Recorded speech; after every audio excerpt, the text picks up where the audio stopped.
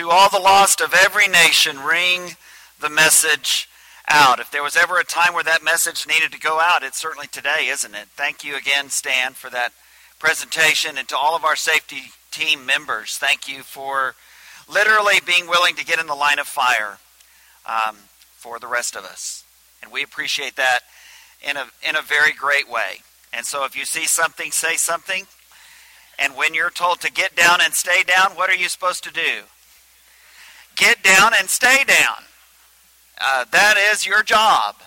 And so please help in that situation. That is the best thing that you can do for all the rest of us. And we pray that that situation never arises here or anywhere else. But these are the times we live in. And so again, thank you to all of you, to our elders for making sure, as best we can, that our worshipers are safe. You know, we live in the world, and in the world Jesus said you're going to have trouble, as you know, from John 16. And I couldn't help but smile a little bit, Ken, because right after Stan's very serious and important presentation, one of our shepherds gets up and immediately talks about the fish fry on Wednesday night. So I thought that was kind of an interesting dichotomy there. But that's where we are, isn't it? I mean, we're not going to stop living. We realize that there's risks. There's always risks, and we're going to be smart. I mean, we're not going to be ignorant and act like we don't know that sometimes things happen, and that this is a very volatile time regarding these questions. But we're also not going to stop living. And Stan is exactly right. All are welcome in this church. All are welcome in this church. And we want people to come. And that means sinners, and that means the needy. And we're all in that same group. And so that's what we want. That's what we want. And we want to bring out this great message to all the lost of every nation, right, beginning right here. And beginning in your circle. And that's one of the parts of the focus of our 2020 vision. This last part that we discussed today of our 2020 vision is to grow out. Growing numerically by spreading the gospel, increasing the kingdom, and making disciples. The call of our 2020 vision is to look up, first of all, growing spiritually. It is to reach in, growing in love and unity with one another. And it is to grow out, growing numerically, making disciples. Good news cries out to be shared. And the gospel is good news. In fact, the gospel is the best news. The gospel is the news that our culture, our friends, our neighbors, our fellow students, our co-workers, our family members, the gospel is the news that they need. And we have it. And God calls us to share it. And so a couple of things about this 2020 vision, about growing out, growing numerically. First of all, this is no big secret. Jesus commanded us to grow out. This is what we call the Great Commission. This is not something that the elders and ministers sat down together and said, you know what, I think we ought to tell others about Jesus. That's something new and fresh. Nobody's ever thought of that before. Maybe we should do that. Sometimes it might seem that way, but actually that is the Great Commission, and that begins with Jesus. And the gospel writers tell us that. And Luke includes it in his second volume, the book of Acts, as well. That familiar passage in Matthew 28, verses 18 through 20, where Jesus says, all authority has been given to me, therefore go and make disciples of all nations, baptizing them in the name of the Father and the Son and the Holy Spirit, teaching them to observe everything that I've commanded you, and I will be with you to the very end of the age. Just as surely as Jesus gives us this great commission, he reminds us of the power behind it, which is him. I will be with you. I will be with you. He calls us to make disciples. Last fall I went to the lectureship at Harding University in Searcy, Arkansas, and their focus was on the book of Acts, and I'm going to begin a series on the book of Acts next week that talks about having that first century conviction that they had, but in our 2020 time and in our 2020 church. And one of the things that was shared in that lectureship was the importance of the word disciples. Because in the New Testament, the word Christian is only used 3 times, and that's a shocker to those of us that don't realize that. Only 3 times. But the term disciple or disciple is used over 260 times. And that just in the 4 Gospels in the book of Acts. And so I want this year, as we consider who we are and what we're about and what we should be doing, I want us, and I'm going to try this as well, to use that term disciple more. Because I don't know if you feel this way or not, but to me the word disciple seems to be a more challenging word than the word Christian. It seems to call us to do something. Not just to be something, but to actually do something. To be a learner, that's the word. And Jesus was the one that we are disciples of. But it reminds us that this business of being a Christian and being a disciple is ongoing. For some reason or another, in my mind, sometimes I get the feeling that you become a Christian, you're baptized, and then you're done. You're a Christian forever after that. And I think that's true, but you never stop being a disciple either. And a disciple is someone who is growing. A disciple is someone who is learning. A disciple is someone who is doing. And the primary job of the disciple, according to Jesus, is to make other disciples, who in turn make other disciples. You ask Jesus, what's your plan for growing your church? And he says, well, here it is. I've got this small group of people, and they're my disciples, they're my followers, they're learning about me, they're learning my values and my lifestyle and what's important to me, and it's now become their values and their lifestyle, and it's become what's important to them. And so just as I've shared the message with them, they're now going to go out and they're going to share that message with a few others also, who will continue that same thing. That is Jesus' plan. We are Jesus' plan. Go into all the world and make disciples. That's our call. And so we teach them, and then those who are willing, we baptize them, and we continue teaching them. Because the job of learning and being discipled is a lifelong job. In fact, the term disciple in Matthew 28 is actually a noun used as a verb. Go into all the world and disciple people. Make them disciples. The way Mark puts it in Mark 16 is to go into all the world and preach the gospel to every nation. The one who believes and is baptized shall be saved. The one who does not believe will be condemned. Preaching the gospel, the good news. At the end of the book of Luke, in Luke 24, Luke records Jesus saying, I want you to wait in the city until you receive the power from on high, which we know is the power of the Holy Spirit. The power that Jesus promised them in the Gospels of John. In the Gospel of John, in those chapters when he was talking to them in that upper room.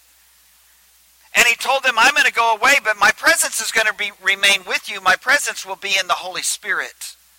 Because I'm going to send you another comforter. Just as I was your comforter, my Spirit is going to be your comforter. And my Spirit will always be present with you. And so Jesus tells them in Luke 24, wait in the city until you receive that presence, that comforter, that Spirit. And then he says, repentance and remission of sins will be preached in my name, in the name of Jesus Christ. In Acts chapter 1, verse 8, as Luke records the ascension of Jesus, he reminds us, and those first century disciples and disciples today, us, that our calling is to be witnesses of what we have experienced, of what we have seen and heard, of what we have read and studied and learned and are continuing to learn. You be witnesses first in this city of Jerusalem, then in the surrounding areas of Judea and Samaria, and then to all the world. And that really becomes an outline of the book of Acts that Luke gives us. Because we see the church beginning in Acts 2 and then spreading throughout Jerusalem and then being persecuted in Acts chapter 8 and being spread around, going to those areas of Samaria as Philip does and shares the good news of the message. The apostles stay in Jerusalem. It's everyone else that goes out spreading the word, preaching the gospel. Jesus commanded us to grow out in what we call the Great Commission, to make disciples, to preach the gospel, to do this through the power of the Holy Spirit, to be witnesses of Him and His love and His mercy that has been given to us. Well, Jesus didn't just command us to grow out. Jesus demonstrated what it means to grow out. And so a few stories that you might be familiar with, but that we'll emphasize today. In Luke 19 is one of those times when Jesus demonstrates what it means to grow out. And specifically, he says it means to seek and to save the lost. There is this man by the name of Zacchaeus who was a wee little man, as the kids say. And a wee little man was he, and he climbed up in a tree because he wanted to see Jesus when he was passing by. I don't think Zacchaeus wanted to interact with Jesus at all. I think he just wanted to see him. You see, Zacchaeus was a tax collector, and I realize that tax collectors from January to April 15th aren't all that friendly with most of us either in this day and time. But it was especially true then because unlike our IRS agents today, they were absolutely, completely dishonest. They sought personal gain through all of this, and they used their power and their authority as a club to increase their own wealth and their own standing, and they were hated by the people. They were outcasts. Well, Zacchaeus climbs up in that tree, and when Jesus sees him, he stops at that tree. And he says in verse 5, Zacchaeus, come down immediately. I must stay at your house today. And this was beyond Zacchaeus' wildest dreams. He can't believe what he hears. And so he comes down and he welcomes Jesus gladly because no one else would ever talk to him that had any standing in the community. And yet here is this man that everyone is flocking to hear. And not only does he stop and talk to Zacchaeus, but he invites himself over. I'm coming to your house. Some of the Jewish leaders would think Jesus to be unclean ceremonially because he's around this man. And so Zacchaeus invites people over and has Jesus come, and he volunteers this. He says, I'm going to pay back. I've done people wrong. I know I have. And I'm sorry, and I'm going to pay everybody back, and I'm even going to go beyond what the law requires. And Jesus says in Luke 19, verses 9 and 10, today salvation has come to this house because this man too is a son of Abraham. Not something some of the religious leaders would want to even admit. That's how they felt about him. Today salvation has come to this house because this man too is a son of Abraham. For the Son of Man came to seek and to save the lost. And that is what he came for. And he did that by dying on the cross and by reaching out to people like Zacchaeus, to people like us. As our shepherd Galen shared at the Lord's Supper time, thinking of our young people and their classes their Bible classes on Sunday mornings at the Lighthouse, and how they've been discussing bad things happening to good people. And as Galen said, there's only one time where bad things happen to a perfect person, and that was Jesus Christ. And they happened to him, not because he was bad, but because we were bad. And that was his purpose, to seek and to save the lost. We turn forward to John chapter 4, and we see another example of Jesus demonstrating what it means to grow out. And what he tells us in John 4 in this interaction with this woman from Samaria that he meets at the well is that the fields are ripe for harvest. We don't have to wait. We don't have to wait for a better time. We don't have to whine about how horrible the time is now, it is ripe for harvest. It is a good time to share your faith. Not everybody's going to accept it. Some are going to make fun of you. But let me tell you, there are people out there that are searching. There are more openly unchurched people in our nation and in our communities than ever before. And we may wring our hands and say how terrible that is, but Jesus doesn't do that. Just like he does in John 4, Jesus looks around and he sees people whose hearts are searching for something they haven't found yet. And he says, I've got what you're looking for. And that's what he tells this woman from Samaria. And in verse 4 of John 4, John says now he had to go through Samaria, and we realize he didn't have to go through Samaria. The Jews, the faithful Orthodox Jews, would go around it because the Samaritans were outcasts. They were half-breeds. They had sold out. They had become the enemies. But Jesus had to go through there not because of geography, but because of this woman and her village. So he stops for water, and the woman comes to draw water herself, and it's just she and Jesus. Likely she's there so that no one else will be around when she comes, and yet there's Jesus. The apostles have been sent away on an errand, and so Jesus says to her, will you give me a drink, in verse 7, and she can't believe it. Not only is this man here when I'm here, he's speaking to me. He's initiating the conversation. I can't believe it. And he's asking me for something. And she tells him, I can't believe, how can you do this? You being a Jew and me a Samaritan woman. Jesus tells her in verse 10, if you knew what was going on here, you would be the one asking for water, but asking for living water. And so they talk about that for a while. And then Jesus tells her the one thing that she didn't want to bring up. The one thing in verse 16 that she was praying would not come up. Go call your husband and come back, he says.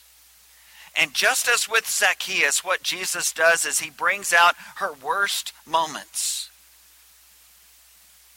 And lets it be known, I know about that. I know about that. I know who you are. I know what you've done. I know what you've been through. And I love you anyway. And I'm speaking to you. And I want to give you living water. And she confesses that she doesn't have a husband. And Jesus tells her own personal history that community likely knew all too well. And then she asks Jesus that question she's always wanted to ask the Messiah about worship. And they interact some about that, and Jesus tells her, and let me tell you about the true worshipers. They worship me in spirit and in truth because God is spirit. And so they worship God spiritually and truthfully. And then the woman says in verse 25, I know that Messiah, the Christ, the anointed one, the Savior is coming. When he comes, he'll explain everything to us. And you can hear between the lines her hope, her question, are you he? Are you the one? Are you the Messiah? Sure seems that way. I can't imagine Messiah would come and act any differently than how you've treated me. And Jesus doesn't confess very often, but he does to this woman in verse 26. I, the one speaking to you, am he. And then the disciples come back and she leaves and Jesus is beside himself. And they come and they say, wait, you need to eat something. You need to eat something. You're having a low blood sugar or something here. And Jesus says, no, it doesn't have anything to do with physical food. Are you kidding me? I have food to eat you know nothing about, apparently, verse 32. And then verse 34, Jesus said, my food is to do the will of him who sent me and to finish his work. Don't you have a saying, it's still 4 months until harvest?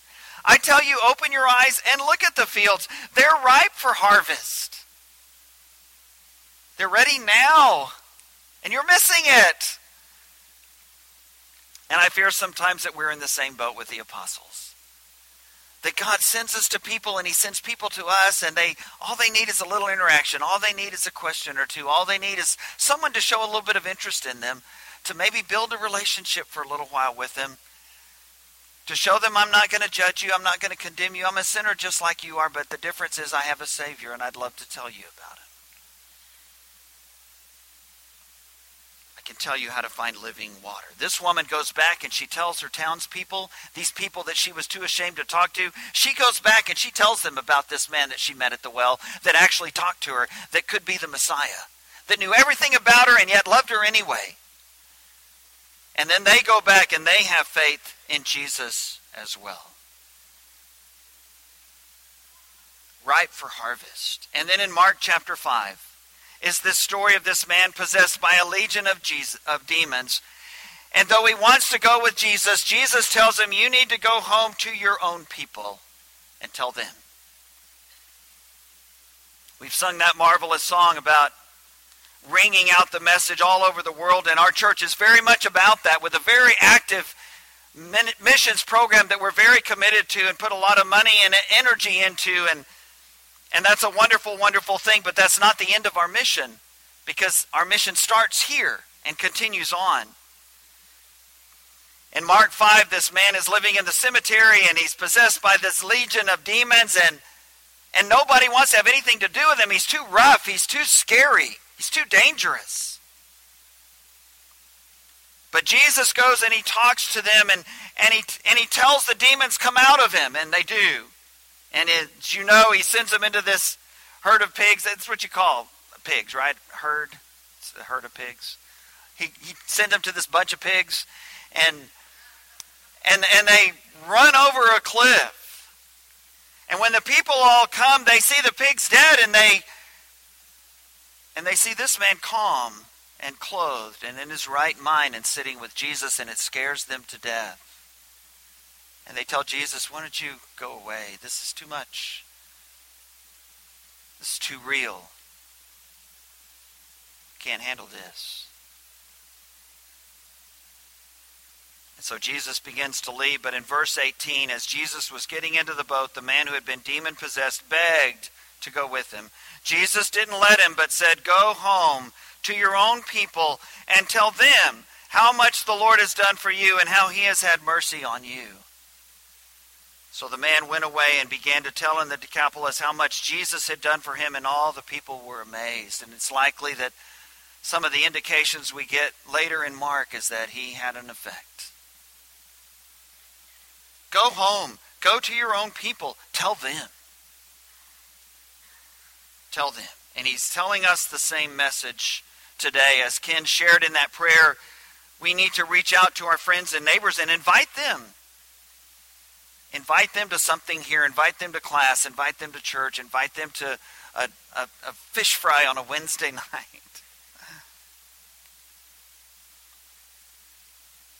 Go home. Go to your own people. Jesus demonstrated what it means to grow out. He didn't just command us to do it. He did that. But he demonstrated it. He showed us how to do it. It's not rocket science. It's not anything extraordinary. It's just talking to people. Sharing a little bit about them. Letting them share. And then when the time is right and when you have the opportunity, putting in a good word for Jesus. So a reminder of our 2020 vision as we prepare to close. Look up, growing spiritually. Reach in, growing in love and unity. And grow out, spreading the gospel, increasing the kingdom, making disciples, growing numerically. And we'll talk more about numbers tonight. And I've got a few things to say about that as we talk about numbers. Next Sunday, we'll begin a new sermon series, First Century Conviction for a 2020 Church, as I shared earlier. Throughout 2020, we'll remind each other of this vision, to look up, to reach in, and to grow out. And so to realize our 2020 vision, it will take a few things and more, but 3 of these this morning. It will take conviction. It will take getting out of our comfort zones and paying the price. And we see that in those early disciples in the book of Acts. They were willing to do both. They were willing to get out of their comfort zones, and they were willing to pay the price. Secondly, it will take prayer. Just as Jesus told them in Luke 24, wait until you receive the power from on high. We must wait. We must pray, relying upon God and the power of the Holy Spirit. So next Sunday morning, that's where we start. We don't start in Acts 2, although it's a great chapter and the beginning of the church, and the first time the call is out to repent and be baptized in the name of Jesus Christ for the forgiveness of your sins. As important as that is, it doesn't come in chapter 1.